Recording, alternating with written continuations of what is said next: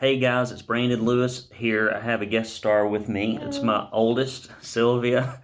And, it's funny. I grew up watching Looney Tunes and what are those called? Merry Melodies. And Sylvia likes those as well. And she watches one of them in particular that's on my mind right now. And it's Three Little Pigs and a Big Bad Wolf. And what are the three things that their house is built out of? It's made out of straw and those bricks and those sticks, but it goes straw and sticks, bricks. That's right. And so, when the Big Bad Wolf isn't at your door, building your house out of straw or sticks is perfectly fine. It's kind of like when you go camping and if you have an awning and you don't tie the thing down, if it's not windy, it's not a big deal. But when it gets windy, having a company that is not built with bricks, where the systems are weak or the systems are present but not built of really sturdy stuff, it can be a big deal. And right now, and for at least the next few months, the Big Bad Wolf is going to be at your door. So the best thing you can do during this time is to build the systems. And those are the things that are foundationally important. Those are your foundation, your walls, your ceiling. And I've got a few that I'm going to list out here, and I hope that you can work on these right now if you're working from home like I am, and I hope that these will be helpful.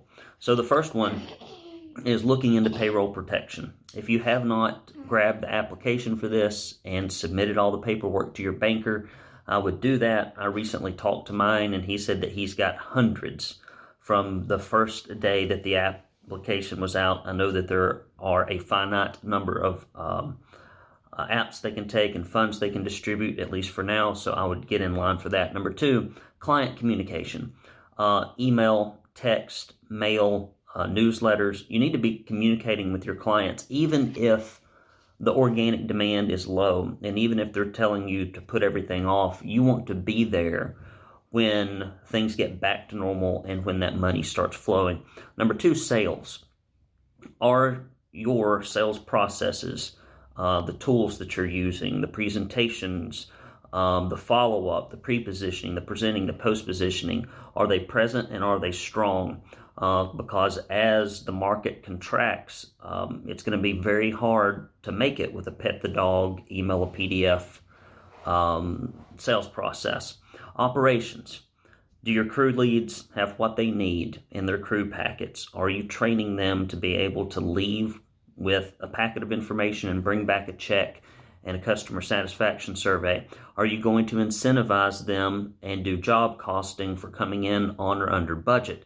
As we have to make more money off of fewer jobs, it is essential and important that they understand that meeting budgets are critical and that they will be rewarded for it so they don't slow walk the projects. Are you building alliances and communicating with people that can actually help your business? Realtors, interior decorators, other home service providers, people at any of the hardware stores or paint stores that are open. This doesn't happen just by showing up. It has to be a calendar programmatic approach. Commercial. You need to be reaching out with both prospecting campaigns and also with individual outreach. A lot of these facility managers, maintenance managers, and property managers are bored to death right now, and it's a good time to reach out and communicate with them. Are you going to be getting rid of some of your non-productive personnel? Because labor is your biggest expense. If you have people that can't implement, won't implement, or bad for the culture, or simply don't have anything to do, you've got to preserve your working capital so that there is a company to come back to.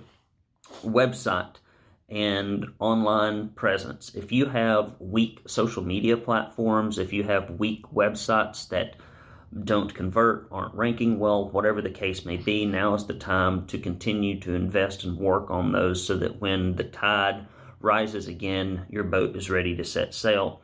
Materials management. Are you paying too much for materials? Are you not managing them appropriately? Have you developed a convenience mindset where you just want it to be convenient? Well, you're going to have to start thinking about overall cost and margins versus just straight up convenience store shopping, because you're going to need every bit of margin you can get at every point.